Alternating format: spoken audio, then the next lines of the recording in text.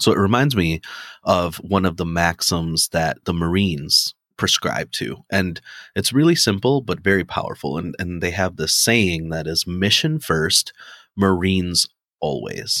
And essentially, I like that. Right. Mission first, Marines always. And essentially what this is saying is accomplishing the mission is why the organization exists. But taking care of your people, right, taking care of their needs, their growth and desires, it's an inherent part of accomplishing the mission. 1, 2, 3,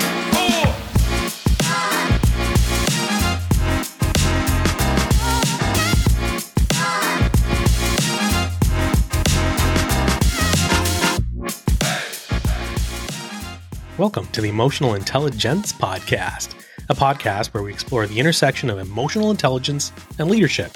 And whether you're a seasoned executive or just starting out in your leadership journey, we're going to share practical tips, inspiring stories, and expert insights to help you develop your emotional intelligence and achieve your goals.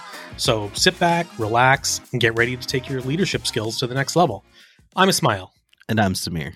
So, Samir, even the strongest and emotionally intelligent leaders are faced with this age-old problem. And that is, how do you find a balance between being empathetic and holding your team accountable? I think it's a really good problem to have, and strong leaders experience this probably every day, but there's got to be a way to find that balance. Yeah, no, absolutely. And it's a tough position to be in, right? Because emotionally intelligent leaders, they have a high propensity to empathize. So the human side of you, they want to keep empathizing and give more and more of your self to help the person in need, right? But at the same time, you have to balance an individual's interests and needs against that of the larger team and the company as a whole. So oftentimes there is not an easy way to navigate that situation, right? Of continuing to empathize, but then also having to hold them accountable at a certain point. And it's a tough position to be in. Yeah. I mean, like you said, navigating this situation is really challenging. And I think, so today, why don't we talk about some strategies on how leaders can mentally frame the situation and how they can handle it to get the best result. So why don't we just jump right in? All right, let's do it. So what do you think the relationship between empathy and accountability is? Yeah, because if you think about it, it's not really natural, right? Like when a lot of leaders are struggling with this, but you don't hear these two terms being put next to each other a lot, of empathy and accountability. I personally think it's one of the hardest things to navigate as a leader of people is empathizing with difficult situations when people are going through stuff, right? Like our teams, we want to care about them as individuals. We want to care about them holistically. We want to care about them at work, but also outside of work. And so everybody's struggling with something, right? Whether it's issues with spousal relationship, children, maybe even pets or parents. Everyone's kind of got something going on outside of work that they're really struggling with. And so holding that or being empathetic to those situations, but also understanding that we have a business to run here, right? We have to get things done. We have to be able to bring revenue in the door to keep paychecks coming every couple of weeks. So those are some really difficult things or difficult situations that I've been in. And so it reminds me of one of the maxims that the Marines prescribe to. And it's really simple, but very powerful. And they have this saying that is mission first, Marines always. And essentially, that. Right. Mission first, Marines always. And essentially what this is saying is accomplishing the mission is why the organization exists. But taking care of your people, right? Taking care of their needs, their growth and desires, it's an inherent part of accomplishing the mission. So over the long term, you can't do one without the other is really what that's saying. And so for us, when we're thinking about how to navigate empathy and accountability as leaders, it's thinking about that balance that we need the people to accomplish the mission. So we have to really be there for the people and care about them. But then we also have a mission, right? And so, but what the Marines believe is that if you take care of the people, the mission will take care of itself. And so that's sort of how I think about empathy and accountability is if we take care of our people, the tasks will get accomplished. And there will be situations sometimes where it's going to be really difficult because there'll be a gray area between empathy and accountability.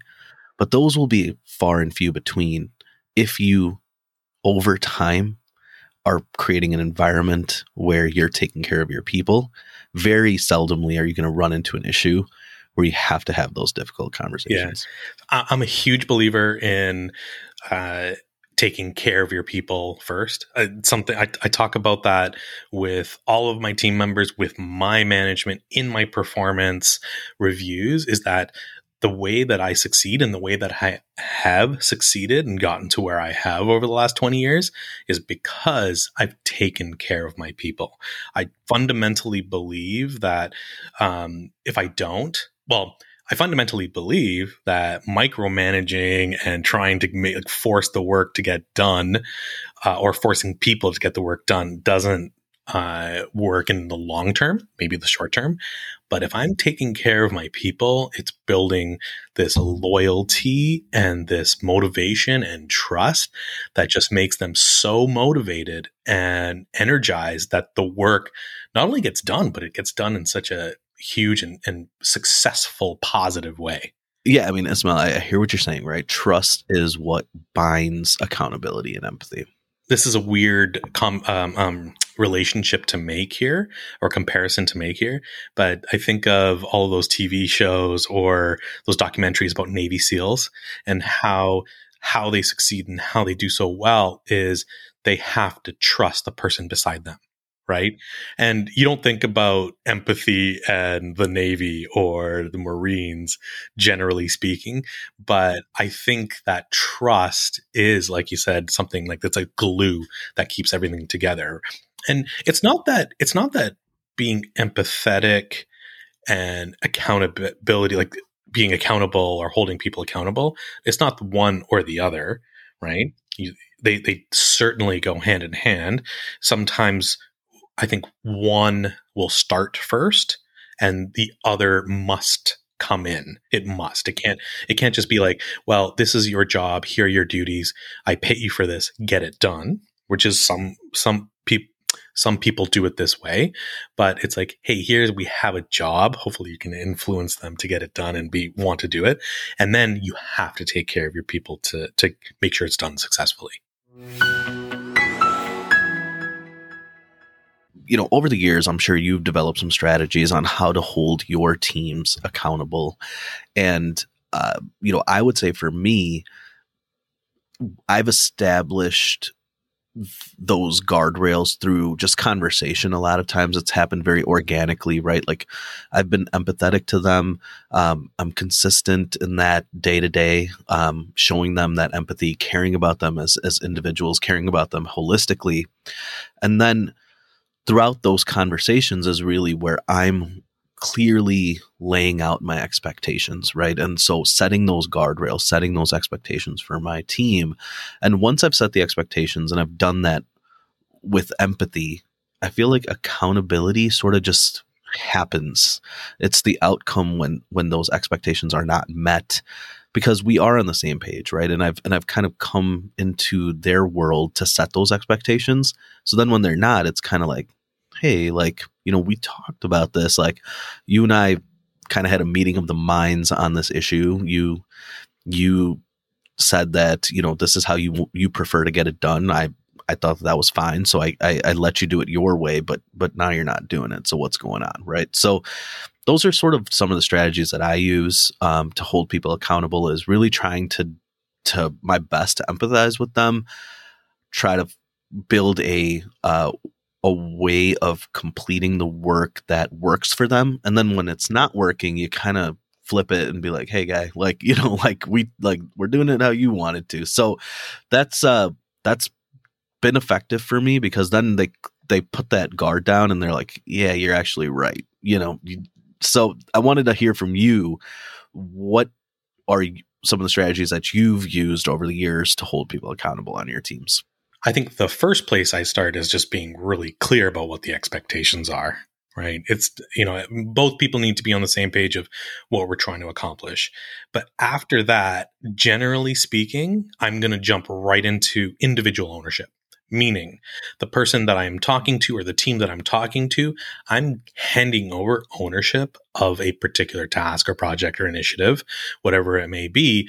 And I'm going to encourage them to be responsible for every step of the way to make it successful. And I'm going to be encouraging autonomy. And those are the types of things I feel that drive and motivate people.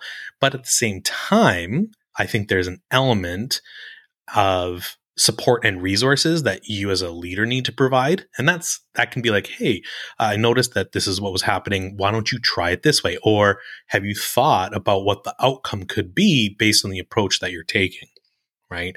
And that, I think, as it's almost, bad example, but like as a parent guiding their child, right? Not that this is the case, but you are just providing you're providing your input, and some of the things that they're going to do might be incorrect, which means they're going to make mistakes, and hope you're going to have to be okay with that, because there's a learning opportunity there. And then I do fundamentally also believe in like the performance feedback and consequence/rewards component, meaning that if they're doing well, there should be some form of reward there, whether it be the pat on the back, the recognition, company-wide or one-on-one. And then of course there's the notion of compensation and promotion. So that's my approach for accountability as a whole. I do believe interspersed in there naturally as a good leader, as an empath, as a high EQ leader, there's the empathy for embedded in each of those steps. Sure. Yeah. And one of the points you made that I really believe in is the normalization of performance conversations, right? That's a huge part of accountability, and something that I really, really try to preach to my teams is let's normalize talking about performance, whether it's good, whether it's bad. Having conversations about how we're doing is the only way we're going to get better. It's the only way we're going to achieve our goals. So let's not stigmatize it and make it into a big deal. Like, I should be able to call you, put a meeting on your calendar and says like performance discussion, or, like check in, and nobody should be having like, no spikes in blood pressure should result from that. Let's just have an open and honest conversation about how you're doing, and what challenges you're facing, how I can do better, how you can do better. And then we both walk away from it gaining something. And so a huge part of accountability is having that feedback loop. It's really, really, you have to be really intentional, and it's hard work, but you have to do it. I want to dig a little bit deeper in there. Is out of curiosity, do you set up regular one-on-ones or check-ins with your senior leadership or your leadership or direct reports? Yeah, that's something that I've always done. Recently, I think with now having more seasoned like VP level people reporting to me, it's gotten a little more infrequent, just because we have our sort of weekly touch base with each other.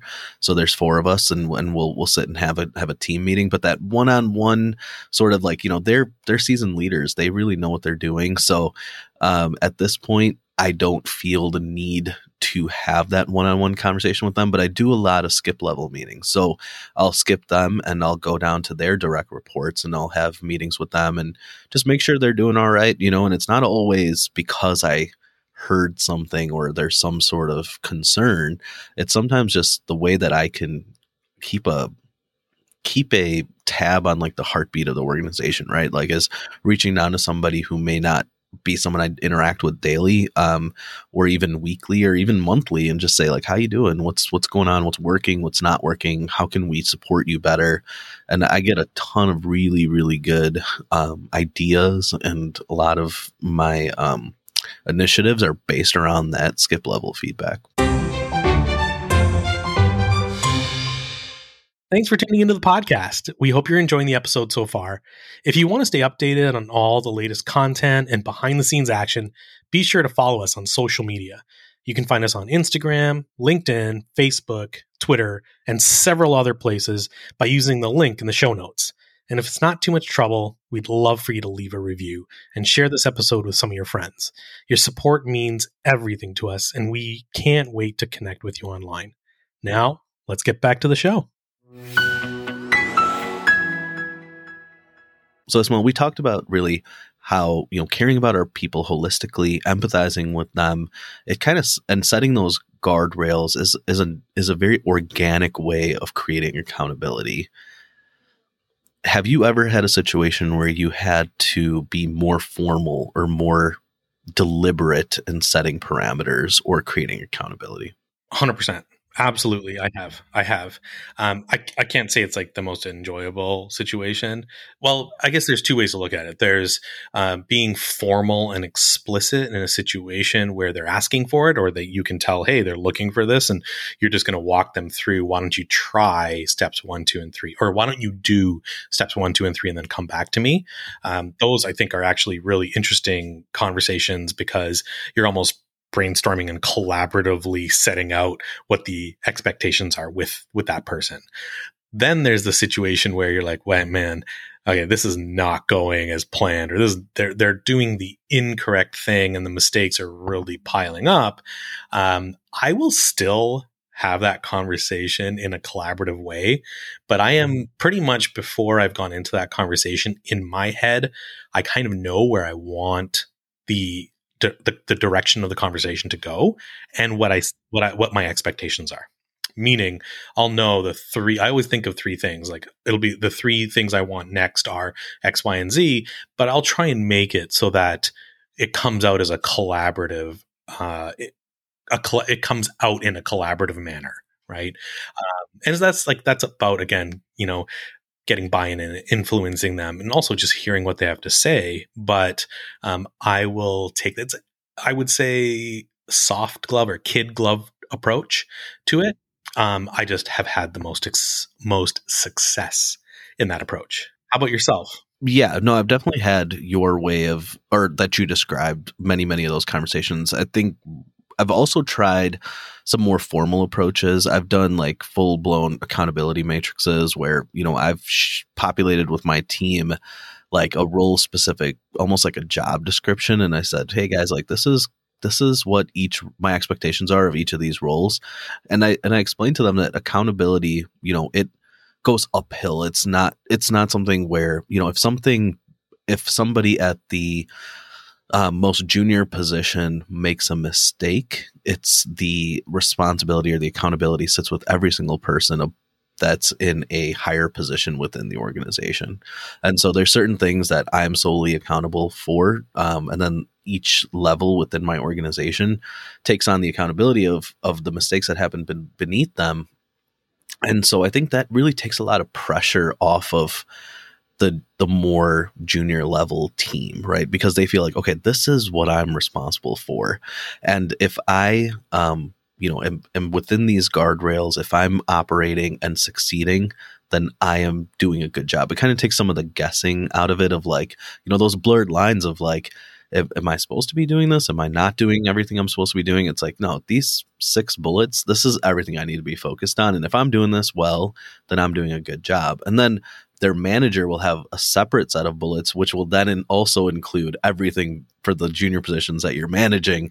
And so I think, when like for my team, seeing that, at my level, I'm accountable to everything that happens, it really sets a good tone with them to say, like, I'm putting myself accountable first and foremost to everything that happens on this team. And I found success in doing that. And like, people really feel like, some people like the structure. They like things laid out and very specific. And so I've actually, like, sometimes when we have a hybrid work environment, and some people come in and some people don't, but a lot of people do come into the office, and I'll walk around and I'll see like on their little like their little pinup boards, like that accountability matrix, and they actually refer to it and they look at it and they're like, hey, like, okay, like I just want to something to just keep in mind in the back of their minds, right? And so it's not something that we talk about every day. It's not something that I'm like laminated and hung up all over the office or anything, but like I think it's a good reference point. And then I think through that we've been able to normalize performance conversations, because we can easily say like, look, this is within your group of specific, requirements, and you missed X and Y. So now we're going to talk about it. Right. And so that's been helpful too, because we can just point to things and say, you were responsible for doing this weekly. You haven't done it for the last 2 weeks. What's going on? Sure. I think that's great. I mean, I definitely think there's probably situations in my life where I wish I had an accountability matrix. So I knew, because I've asked myself that question many times, like, am I supposed to be doing this? And frankly, I mean, for the most part, it's always worked out, but I hedge my bets, and I kind of lean towards the perspective of, well, I'm just going to do this until someone tells me to stop. Right. Of course, it has to be I've had to have thought it through, and it should be the right thing to be doing. It's just, if you don't see anyone else doing it, then you may as well just do it yourself until, right? But it would have been so nice if I could see what I was actually accountable for, make sure that those things are getting done, and then anything on top of that is sort of gravy. Yeah, it's so interesting with accountability and empathy, like as a leader who is more emotionally intelligent, who's able to empathize easily.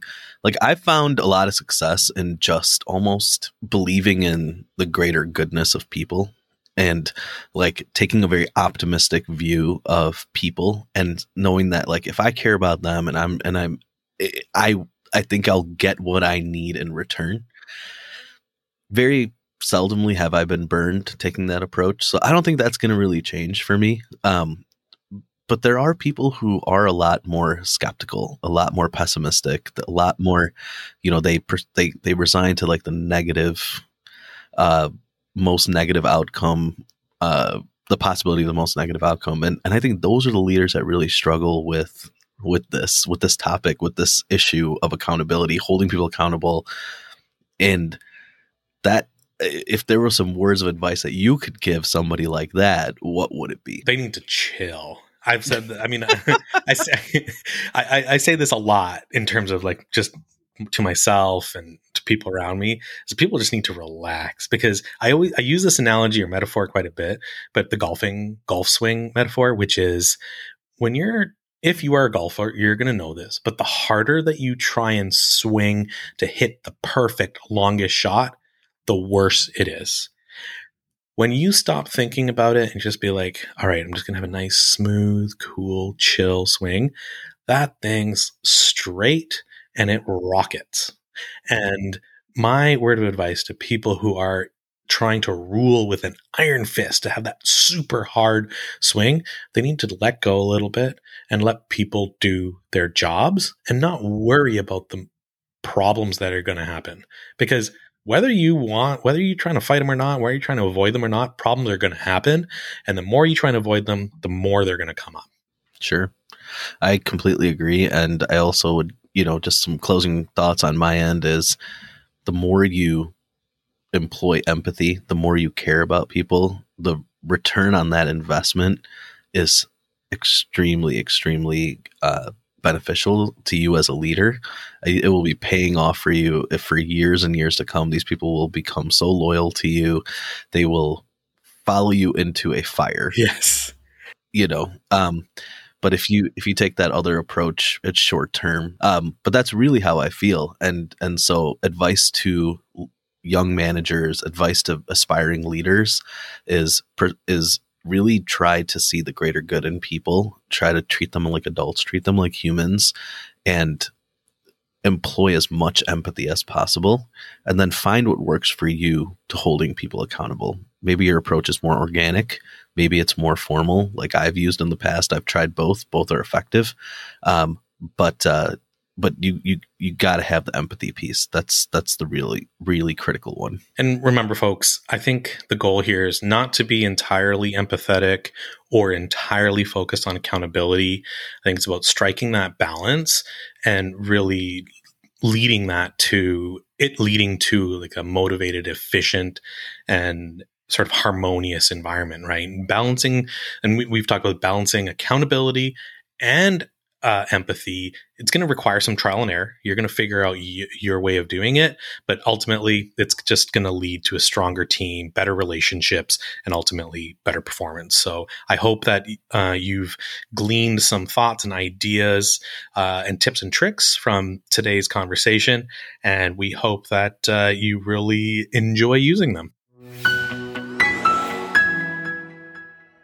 Thanks for tuning in to today's episode of the Emotional Intelligence Podcast. We hope you found it informative and enjoyable. Don't forget to subscribe to our podcast on your favorite podcast platform so you never miss an episode. And if you have a moment, we'd really appreciate it if you could leave a review on your favorite platform. Your feedback helps us improve and reach more people. If you're interested in learning more about the topics we discussed today, be sure to check out the show notes for links and resources. You can find them by visiting our website. And if you have any questions or feedback, we'd love to hear from you.